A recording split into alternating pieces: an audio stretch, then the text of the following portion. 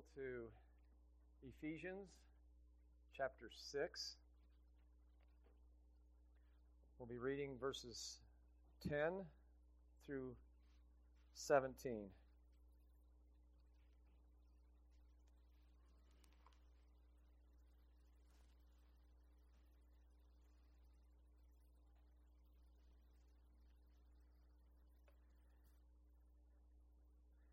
Ephesians 6:10. Finally, my brethren, be strong in the Lord and in the power of His might.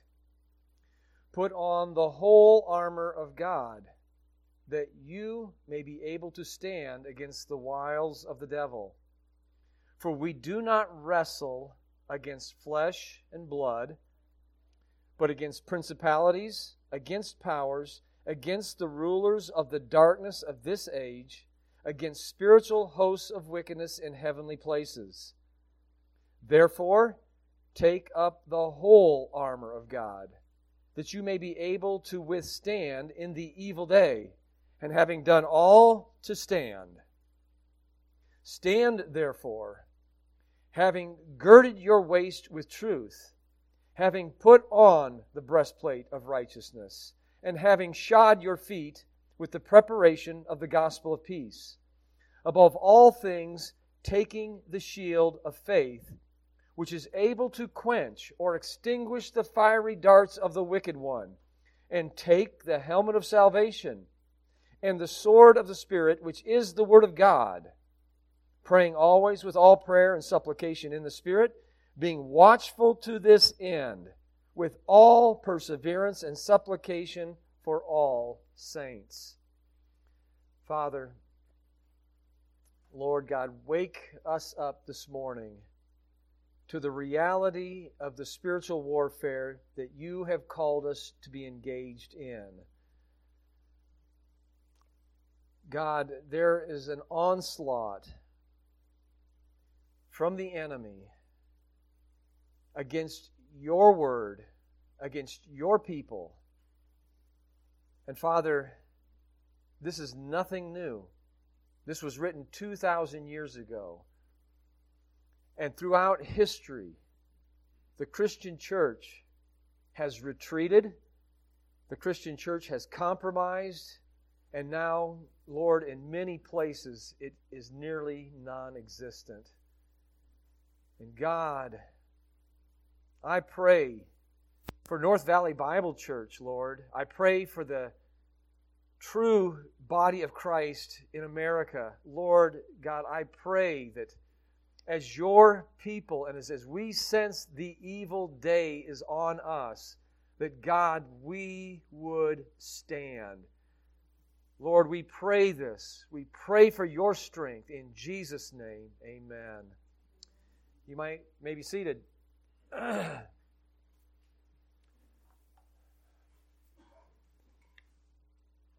I've got a rather lengthy introduction this morning, and I'll probably cut some of it out, but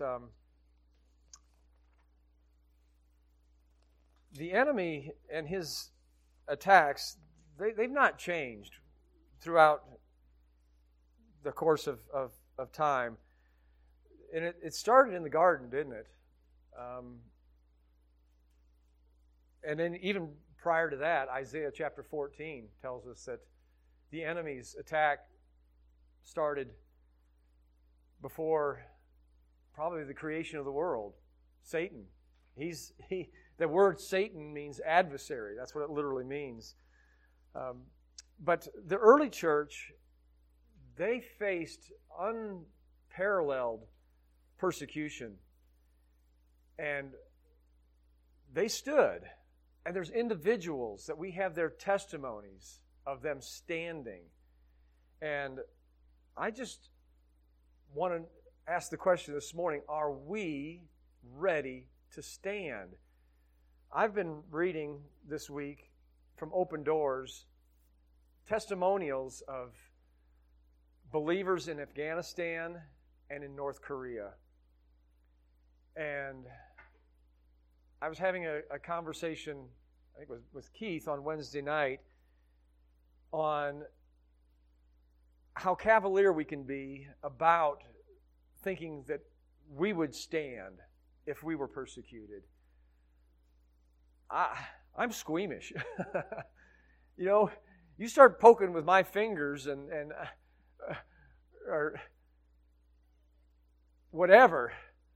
I've watched the video and read the book twice, Richard Wurmbrand. And I like to think that I would have that kind of courage. But I'm not going to presume it for 1 minute. To be able to love your persecutors, to pray for them, to cry over their souls. I don't even do that for people that rub me the wrong way. I don't even have that kind of love, that kind of compassion. So I think we in America, we need to come a long way back to biblical Christianity. And this week I was reading a story, not a recent story, but one during the 100 ADs. And it was in North Africa. The church in North Africa, it was exploding. It was growing so rapidly. And last Sunday I talked about the huge slave population in the Roman Empire. And the gospel was sweeping through that segment of the population in the Roman Empire. Slaves had no rights. They were not even thought as people. They were thought as property. And the message of Jesus Christ was that you are no longer a slave. You are free in Christ. Masters were converting to Christianity because, as it says in the book of Titus, they were no longer serving their masters with eye service as men pleasers. They were no longer purloining, Old King James, or pilfering. I can't say either one of those words. And the King James says they were adorning cosmetics. That's the word that's used there for adorning. And we know how important that is for some of our ladies. As men, we ought to probably partake in the same sometimes. But we can adorn the gospel. And that's what slaves were doing. And masters were being converted. And in North Africa, in Carthage, a slave named Felicitas, she converted to Christianity and she served a noble woman. And this noble woman was born into the lap of luxury. And during that time, Roman fathers, if a girl child was born, he could decide whether that child was going to live or die. He could just leave it exposed. That's how cruel and how little value there were to women. And women were coming to the gospel and coming to Jesus and being liberated. And Paul would write things like, in Christ Jesus there's neither male nor female. That we are one in Christ. And these women were saying, yes, in the God of Israel, in the God of Jesus Christ, we are recognized and we are whole and we are people with dignity. And Christianity was exploding. And I can't pronounce the emperor's name. It's 2 S's. And so forgive me for not being able to remember or to pronounce his name. But he saw Christianity growing so rapidly in the empire, and he says, I've got to stop this because people need to worship me, and these Christians will simply not do it. And North Africa is the worst place, so I'm going to crack down on Christianity. And so they knew where house churches were, and they knew when they were preparing for baptism. That's when they were the most vulnerable. And so they came in, Roman soldiers, early in the morning, preparing for a baptismal service, and a woman and her slave, not just Felicity, but she had led her master, this young girl who was spared by her father, and the father he adored this little baby girl. In fact, he treated her better than her brothers, and he would do anything for her, and she converted to Christianity. Her name was Perpetua. She's arrested along with this entire house church. The father hears about it. He runs to the prison cells. He says, Perpetua, you know how I adore you. You know how I treated you better than all of your brothers. I would do anything for you. Please, I beg you, just do sacrifice to the emperor. You can continue on in your faith, and you can continue on doing all the things that you want to do. Just give the sacrifice. You don't have to believe it. You don't have to take this on that you really believe this, but just do this for me. Have mercy on my gray head. And not only my gray head, but have mercy on your infant child that was just born. And the father brought her infant child for her to suckle in prison. He says, what will happen to your child? Think and give up your pride. And she turned, and there was a vase in the corner, and she says, Father, what is this? He says, it's a vase. She said, can I call it by any other name? And it make any sense at all? He says, no, of course not. He says, neither can I call myself anything other than what I am. I am a Christian. I am a follower of Jesus.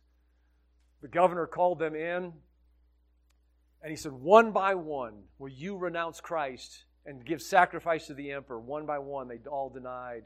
The father heard that the trial was going on, and he ran again, and he pleads in front of the governor, please, Perpetua, please simply have mercy on me and your child. What will you do? And she said, God is with me, and He will take care of me, and I will see my child again. He fell at her feet, and the governor said, get this man out of here, and they began to beat him. And then the governor looked to Perpetua, and he says, is this what you want for your father? And again she said, I love my father, but I love my Lord Jesus Christ. He is my Savior. He is my King. He is my God. I will sacrifice to no other. He gave the death sentence to her. They marched them out into the arena. Gladiators, beasts out there, began to shred her. A wild bull came into the midst of them, threw her into the air, ripped her garments, and because of her desire for modesty, she took her ripped rags and just wrapped them around her body. And then the leopards began to tear at her and tear at the other ones. And the crowd in the amphitheater just screamed for more blood. This is history. This is reality. This is what the Christian church has faced throughout time. Are we ready to stand in America? That's the question that I want to pose to us today. Well, how can we stand? What does God require? What does He ask of us? Well, the only strength that you and I have, is found in Christ's victory and His death, His burial, His resurrection. That is it. I have no strength of my own. The Apostle Paul pleaded for God to take away the thorn of the flesh, and God said, my strength is made perfect in weakness. You and I need to humble ourselves under the mighty hand of God so that He might exalt us in due time. And Paul starts out this little paragraph with the word finally. The word finally is drawing attention to something very, very important. Paul uses this at the end of his letters to draw out that this is something that I want you to really lay hold of. He uses it in 2 Thessalonians chapter 3 where he says, finally, brethren, pray for us that the word of the Lord will run swiftly and have free course and be glorified just as it is with you, and that we might be delivered from unreasonable and wicked men, for not all men have faith. And so when he uses that word finally at the end of a letter, he's saying, I want you to really understand this. Before I close this letter, before this thought is done, before you move on, I want you to get this, and I want you to be grounded in this. Finally, my brethren, be strong. It's a compound word. in the original language, and it literally means to be empowered, endued. I'm not going to sell any bad jokes. Endued. It's used in Luke chapter 24 and verse 49, where Jesus, the same word, to be strengthened, it's a passive voice verb, which doesn't mean that the subject is passive. It means that the subject is being acted upon. I need to receive the power of Christ. And Jesus knew this, and He says, before you leave Jerusalem, before you go out on this mission, you wait. You wait until you are endued. It's the exact same Greek word. From power on high, and on the day of Pentecost, the church, they were told to wait. They were told to be strengthened. They were told to be endued. And finally, my brethren, we are to be empowered. We are to receive the empowerment. And then we've got the preposition in 2 more times in this verse. So endued, empowered, be strong in the Lord, in the power of His might. All of our strength resides in Jesus Christ. He is the victory. He is the victor. He is the one who has conquered death. Hebrews chapter 2, he says this, you and I are partakers of flesh and blood. Jesus likewise took part of the same, that through death He might what? Destroy the power of the devil. 1 John chapter 3 and verse 8, he who sins is of the devil, for the devil is sinned from the beginning. For this purpose the Son of God was manifested, that He might destroy the works of the devil. You and I are more than conquerors through Christ. If He did not withhold His only Son, how much more will He not freely give us all things? We are overcomers in the name of Jesus. And if we are going to stand, we must understand that our strength resides in the person of Jesus Christ. In Ephesians chapter 1, verse 19, he says, I want you to know the exceeding greatness of His power. The exceeding greatness of a power according to His glorious might, which He worked in you. When did He do that? When He raised Jesus Christ from the dead. You and I are united in the likeness of His death, and you and I are united in the likeness of His resurrection. Romans chapter 6. That is where our power. So if we ever hope to stand, we can only stand in the power of Jesus Christ. And secondly, we can only stand with His armor on. Verse 12. Put on the whole armor of God. The whole armor of God. What is the whole armor? It's the Greek word, and we have the English word. I don't have a very big vocabulary, and preaching is helping me a lot because I learned all these new words. But the Greek word is panoplia. And I didn't even know there was an English word, panoply. Some of you are a lot smarter, you probably knew that. But the Greek word, panoplia, means the entire armament. The English word means the complete assortment, the complete array, and the impressive magnitude of something. That's where we get our English word panoply. Pan is the Greek word for all, and opli means armament. And we are to put on the entire. We can't lack a single piece. And as I was reading it this week and studying it and meditating on it, it dawned on me like God was just giving me a neon sign that says, Patrick, every part needs to be put on. Because Satan, he knows your weakness. He knows where you're deficient, and that is where he's going to attack you. So if I'm going to stand, I've got to have every single piece on. Let's read the rest of the verse. Verse 12. The purpose is that you may be able to stand. And stand against what? The Greek word for wiles is methods. Satan has got a lot of different methods that he uses to defeat you and I. And if I'm going to stand, I need to be aware of what his methods are. And so I'm going to give you a big picture and then a small picture. The big picture of Satan's methods. his number one, and I believe that the Scripture will support this, his number one is imitation. Satan wants to come and he wants to imitate God. And he does that through religion. In the garden, he says, you can be like God. That is his method. That is the way he wants to defeat you and I. It's through imitation. What did Satan say in Isaiah chapter 14? And let me just read it for you. Isaiah chapter 14. For thou hast said in thy heart, talking about Satan, I will ascend into heaven.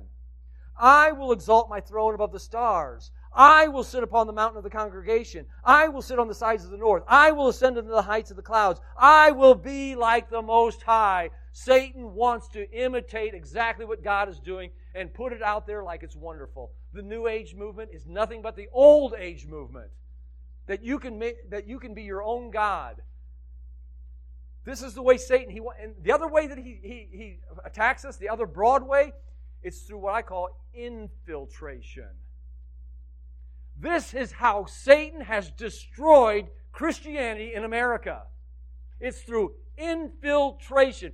False teachers, false pastors, false apostles, those who do not know Christ, and they have worked their way into the church of the living God and have destroyed denominations. You look at all the mainline denominations in America, and almost every one of them has gone liberal and apostate. And I'm not exaggerating. And I could name them all and tell you how they've apostatized. And there's nothing special about being non-denominational.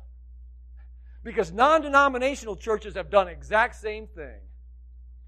Don't confuse non-denominational with non-doctrinal. We might be non-denominational at North Valley Bible Church, but we better never become non-doctrinal. Because the minute we do, Satan will infiltrate this church with lies. This is what Paul wrote to the Corinthians. Such are false apostles, deceitful workers, transforming themselves into the apostles of Christ. And no marvel, for Satan himself is transformed into an angel of light. Therefore, it is no great thing that his ministers also transform themselves into the ministers of righteousness. Now, this is where the rubber starts to meet the road. Because gets really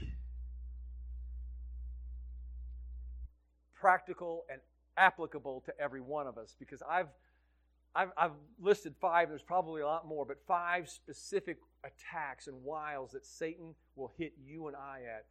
Hopefully, you and I are discerning enough that we can see the imitation, right? Hopefully, you and I are discerning enough and we know our Bibles well enough. Listen to me, high school boys who sit in Dennis's class. You guys had better be wise enough to know the infiltration. 80% of our high school students go off to college and they repudiate their faith because they don't know their truth. So you high school kids, just because you're growing up in a Christian home and because you're in Sunday school, you have got to take ownership of your Christian faith. You've got to, young people. You're old enough, okay? Enough of my scolding. All right. What are the 5 things that Satan does? What are his wiles? I think his number one tactic for us that we need to be aware of is division because of broken relationships within our church. This is where Satan is going to attack us. Paul knew it in Ephesians. He says, be angry, but sin not. Let not the sun go down upon your wrath, neither give opportunity, neither give place for the devil. That's where he's going to attack us. That's where he's going to hit us. He's going to bring division through relationships and divide us. And we need to be ready. We need to have the entire armor of God, every single piece. And we're going to list through those pieces, and we're going to describe them, we're going to tell them what they are, so that those relationships are not broken. A second area is questioning the character and the goodness of God. That's what Satan wants to do. In the garden, what did he say? Did God really say this? Did God say that you can't eat from every tree of the garden? Your God is really not good. Your God is wanting to withhold something from you. So Satan is going to attack us by questioning the character and the goodness and the authority of God's Word. A third area, it's immediate gratification. I don't want to wait to do it God's way. I want this right now. And I might compromise my integrity. I might compromise my purity. I might compromise such and such because I don't esteem the riches of following Jesus greater than the riches that I've got right now in this present worldly life. That's the way Satan will attack you. That's what he did with Jesus in the garden. Immediate gratification. Jesus, you don't have to go to the cross. If you will simply bow down and worship me now, I'll give you all those kingdoms. You don't need the cross. And that's what Satan is telling our young people. Don't follow God's way. I'll give it to you right now. And that's the way he'll attack us the same way. Get impatient. You want a big church? You want more people to come? You start watering down the messages, and maybe people start coming and liking what you're saying. You tell people that God wants them healthy, wealthy, prosperous. Yeah, you can pack a pew that way. And instead of doing it God's way. A fourth area is pride. Satan will attack you through your pride. David knew this, and he stumbled anyway. It tells us in 2 Chronicles chapter 21 and verse 1 that Satan rose up against David and provoked him to number the nation of Israel. How big is my army? How big is my kingdom? How vast have I arrayed for myself? And Satan used that to destroy part of the city of Jerusalem because of David's pride. And the last way that Satan will attack you and I think this is so common in our church, is through shame. God can't use me. I've done such and such. I had a bad week this week. There's people that don't come to church because they feel embarrassed about the way they live their life. This is the first place you need to be, not the last place. Glad I got an amen.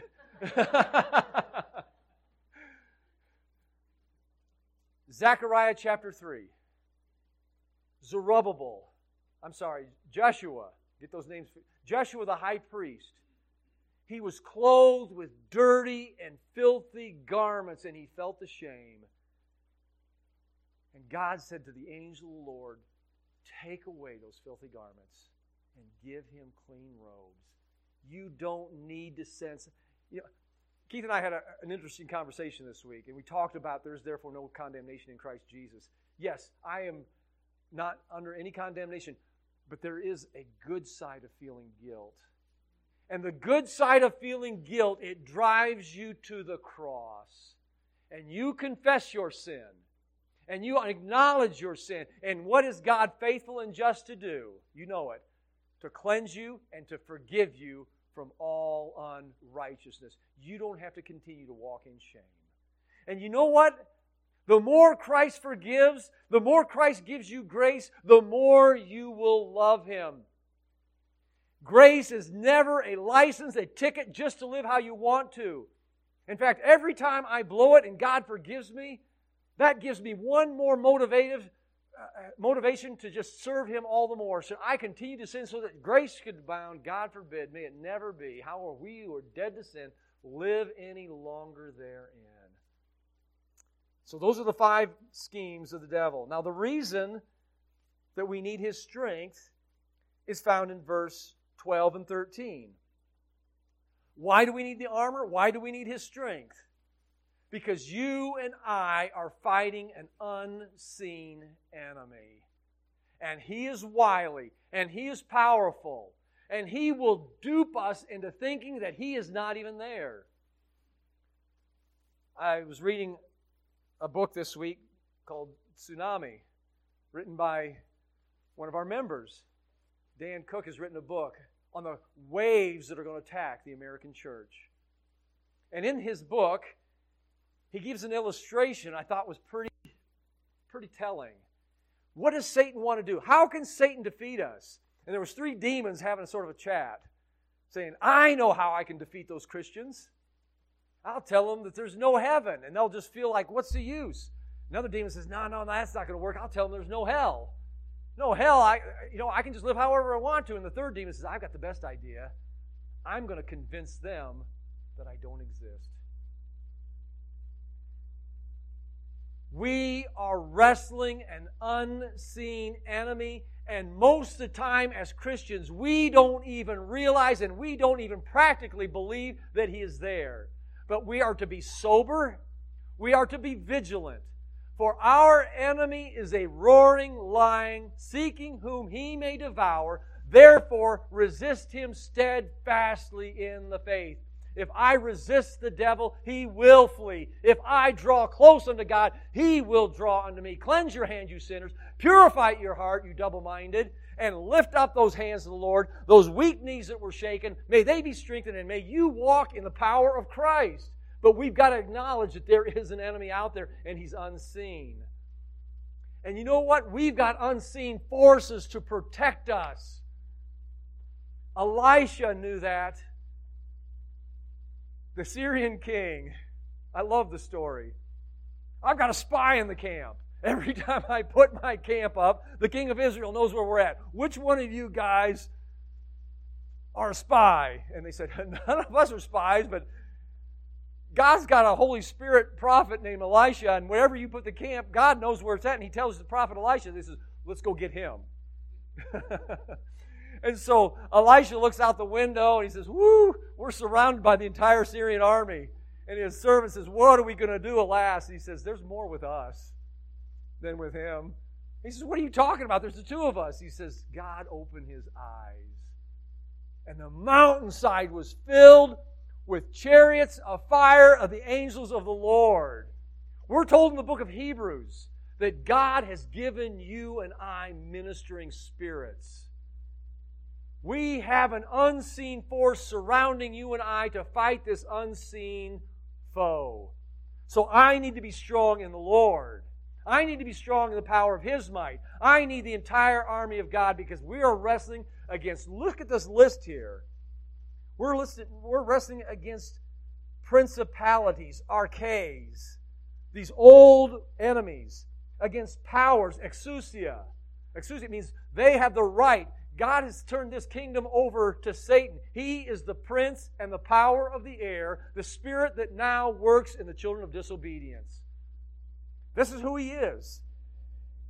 He's the ruler, the cosmic ruler of darkness of this present age. And he's in heavenly places, in heavenly spheres. You know what? You and I know the one who's been set down at the right hand of the Majesty on high, far above all principalities, all might, all powers, every dominion, and every single name that's going to be named. That's our Savior. And when we're wrestling against this unseen enemy, that's who our King is. Verse 13. Therefore, another reason, take up the whole armor of God, and here's the result or the purpose clause, that you may be able to withstand in the evil day. The direct article, the evil day. And I don't think he's just talking about the end times, because this was written, obviously, 2,000 years ago, right? But the minute Jesus Christ ascended into heaven, the last days began then. John wrote, it is the last hour, and many antichrists have been manifested. There is an antichrist who is coming, and that may be part of the evil day, But you and I are going to have the evil day come in our lives when temptation hits you like never before. When discouragement just out of the blue just comes and smacks you in the face. When you get hurt by those that you love. Satan loves nothing more to take those times of discouragement, maybe financially, maybe emotionally, maybe physically. You go in and you get a diagnosis. You need to be able to stand on those evil days when the temptation just to quit, the temptation to give in to the flesh, and having done all. So I'm fighting an unseen enemy, and there are some times in my life where Satan just comes at me with a relentless, vicious hatred. Because Jesus is the one He hates. And He hates us because we are His children. Be able to stand on that evil day. Have the panoplia. Ana lambano is the word to take up. Ana means again and again and again. Again and again and again. Take up. It's an imperative command. Keep taking it up. Keep taking it up. Point number 2. Our armor goes on before the battle begins. You ever see a soldier wait until he got in the middle of the battle and starts putting his armor on? No. My son, he's got all this, stuff, and he showed it to me in his spare room when he lived in San Diego. And I mean, it's a panoply. It is. I mean, it's vast. And he would tell me how he would put each piece in. And then he would, and his team would start their pursuit in Afghanistan.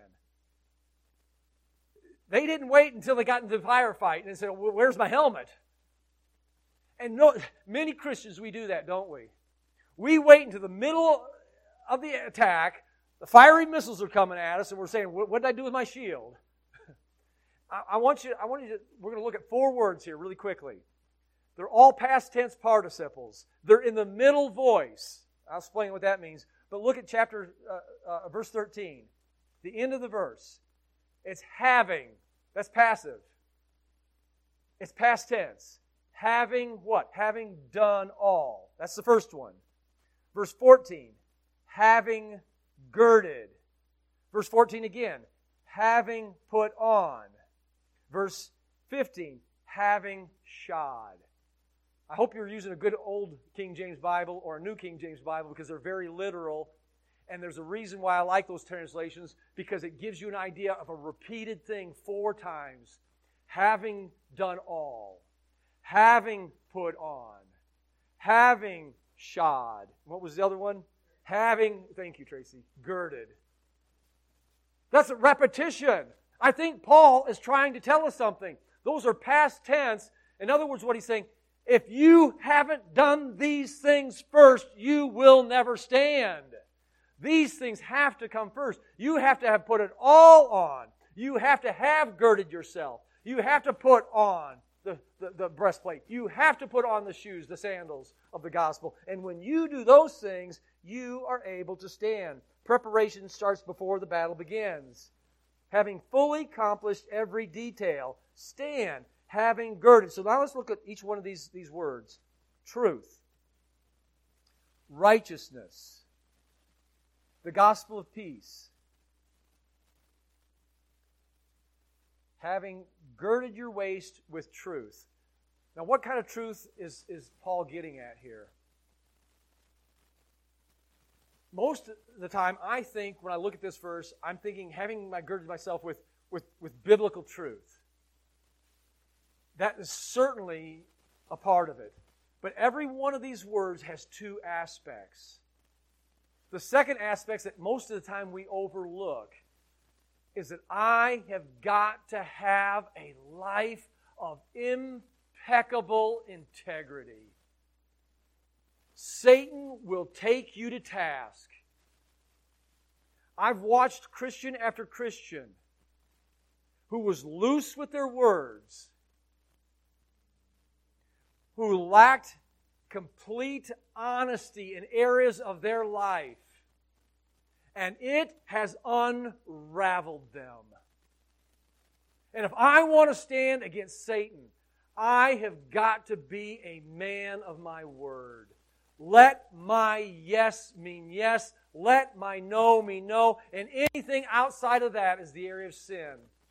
God forbid that I ever have to get to the place and say, well, I swear. That's what it says in the book, in Matthew's gospel. And the one who does that has to do that because he has to buffet his word because he's so unreliable and so untrustworthy.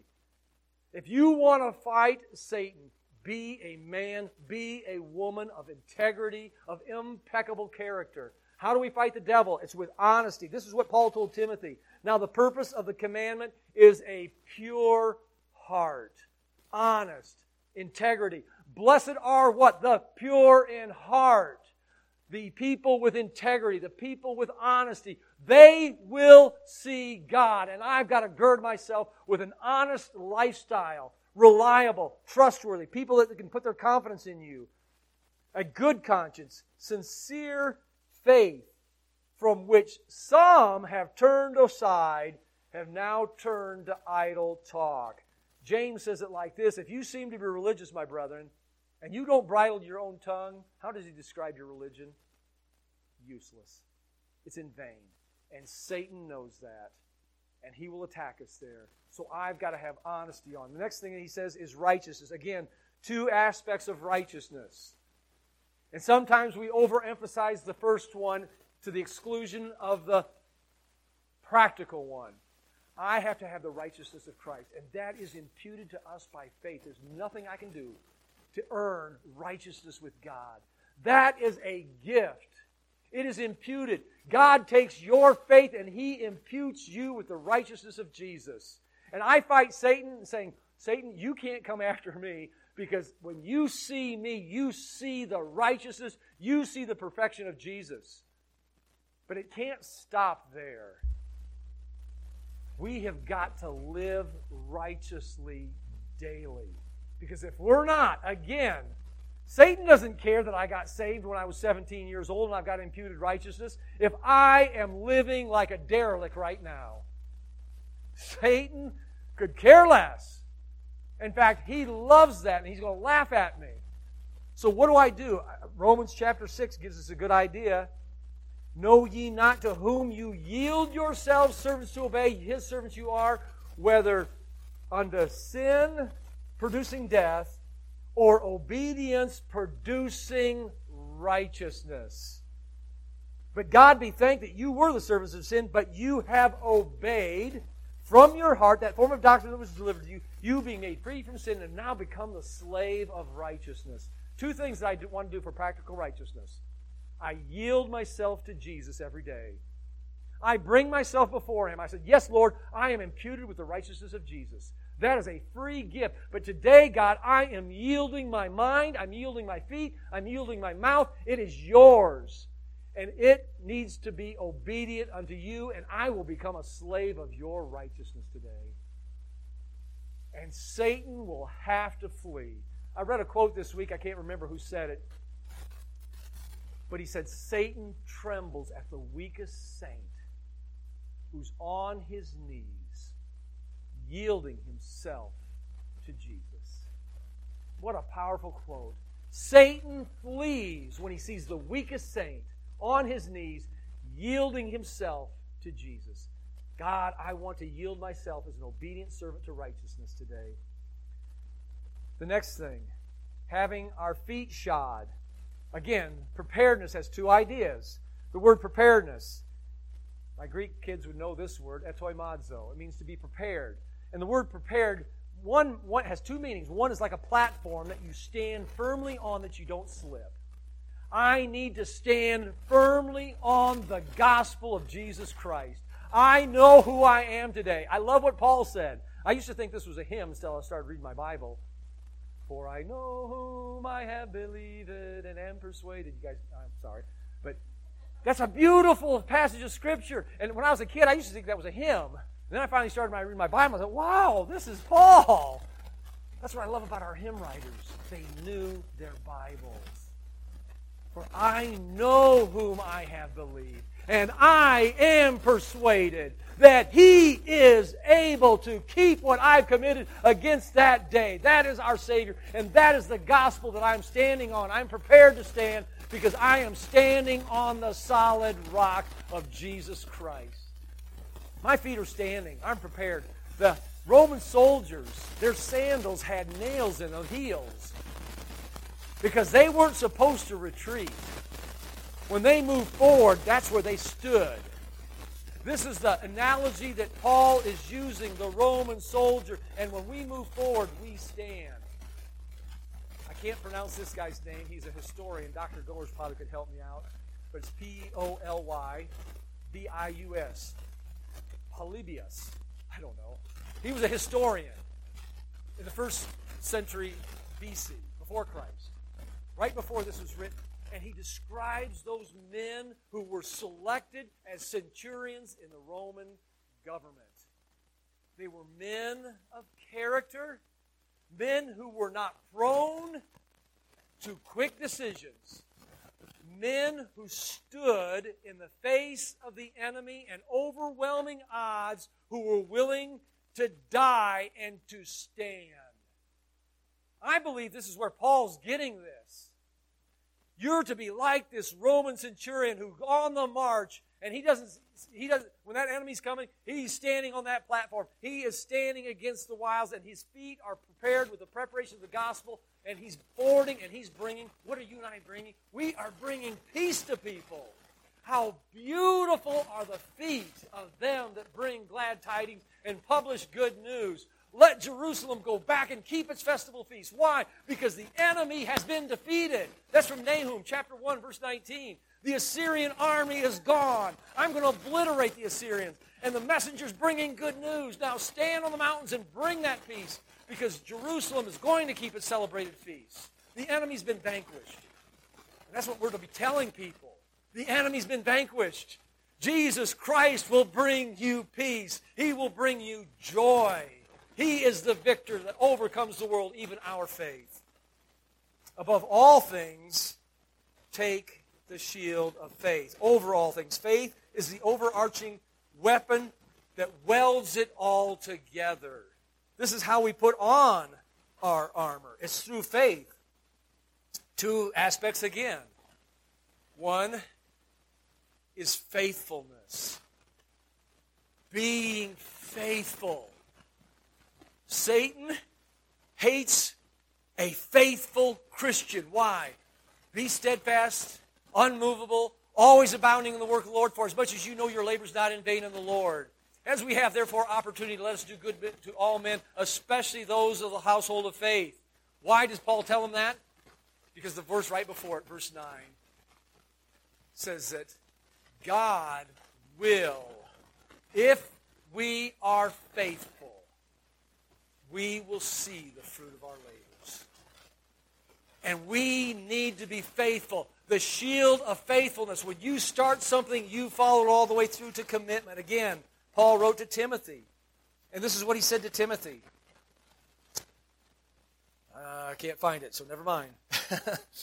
But here it is. Be watchful in all things, Timothy. Be faithful.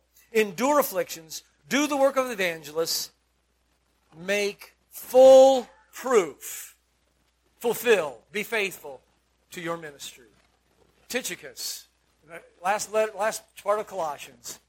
Tychicus. The church meets in your house. Be faithful. Fulfill your ministry. The shield of faithfulness. And then the shield of faith. The shield of faith also has the idea that I trust and I believe every one of God's promises.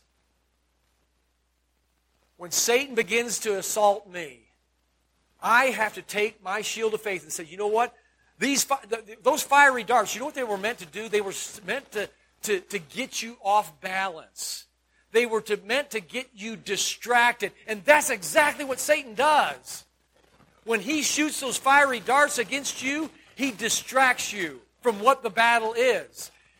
He gets you off balance. And you start saying things and thinking things that you would have never thought. And what you need to do is you need to put up the shield of faith and say, you know what, Lord? I don't believe that lie from the devil. I am God's child. I believe what he says about me, and I'm going to meditate on those things that are true.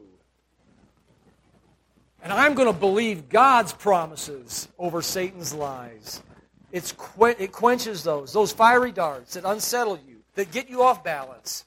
They make you act in panic mode, and then you start acting out on your impulses instead of acting out in faith.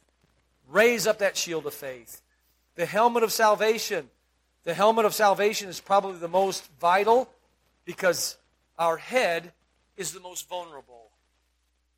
Assurance of salvation, deliverance, and final exaltation is ours.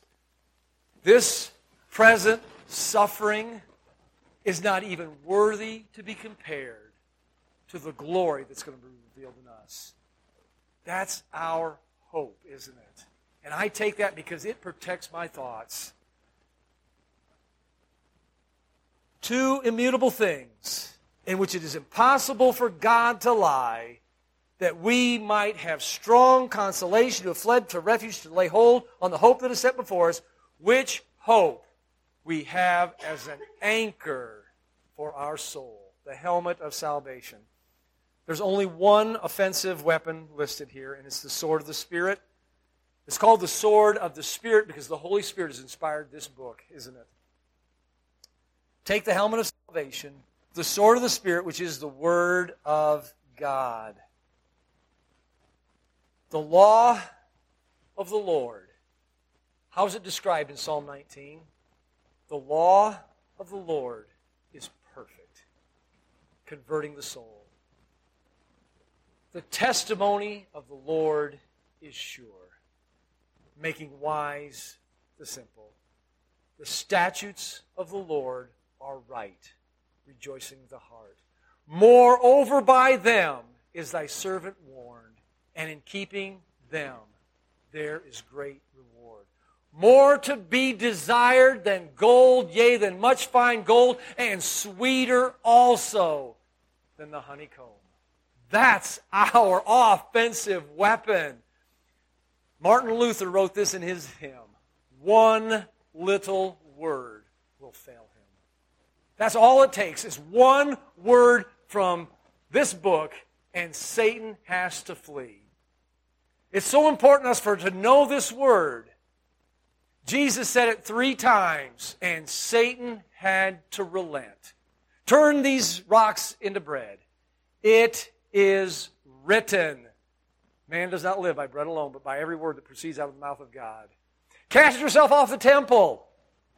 He even quoted Bible to him. If you're the Son of God, just do that. He's given His angels charge over you. It is written. Thou shalt not tempt the Lord thy God. Bow down and worship me. It is written. Have no other gods before me. Jesus took the sword of the Spirit. And then the next verse says, and Satan departed. Satan departed.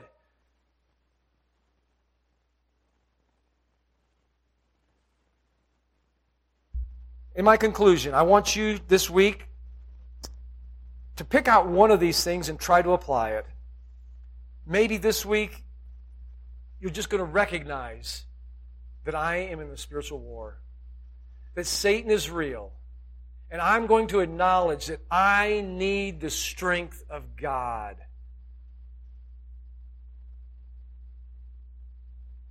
Second, maybe you just need to rest in Christ's victory. You know you're in a spiritual battle. You realize that. There's no doubt. You can see it all around your life maybe this week. My challenge is to you this week. Will you rest in Jesus? Come unto me, all ye that labor and are heavy laden. I will give you rest. He is arisen, isn't He? And we can enter into His victory. Maybe this is something that you need to do this week. Are you living a life of integrity? Are you bringing yourself before God and yielding yourself as a servant of righteousness? Are you a peacemaker? Are you bringing unity, or are you a peace breaker, sowing discord? Do you have unwavering faith in the power and prayer and the promises of God? Maybe that's something that you need to do this week. Say, Lord, I need to take this thing to prayer. And I need to raise up my shield of faith that I'm going to believe God for the victory for this thing in my life. Lastly, and hopefully everyone here today is certain of your salvation. Do you know that you've been born again? Can you put on the helmet of salvation? Do you know that Jesus Christ is your Savior? He who has the Son has life, and he who does not have the Son of God does not have life. I've written these things to you so that you may know you have eternal life. Maybe this week you may say, and I know I'm talking to the choir here this morning, but I don't know your heart. You do. And God may say, you know what?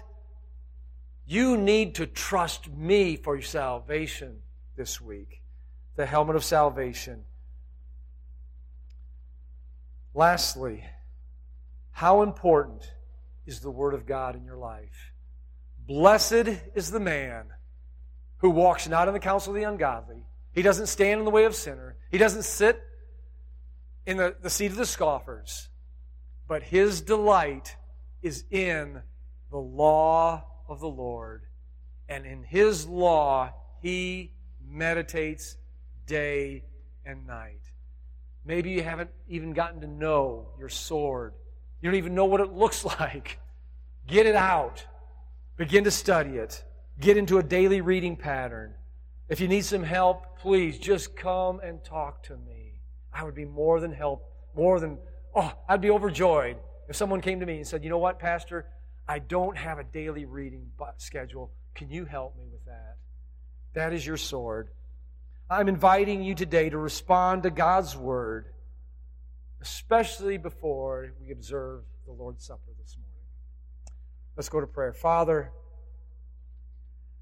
God, we do have an unseen enemy, and we have got every available instrument. And Lord Jesus, you took our sin and you nailed it to the cross. Therefore, we have your righteousness.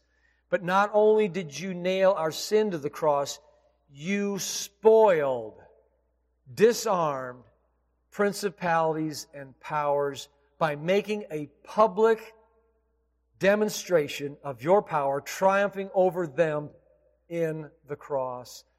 Father, today I pray that we will avail ourselves to your weaponry, truthfulness, practical righteousness, having the gospel to stand on and to take it forward, a helmet that is secure in the hope of our salvation. Lord God, I pray that we won't leave any implement out of our armor because Satan knows exactly where to attack. God, help us to do all. And having done all, let us stand steadfast for your kingdom, for our brothers, for your church, we pray in Jesus' name. Amen.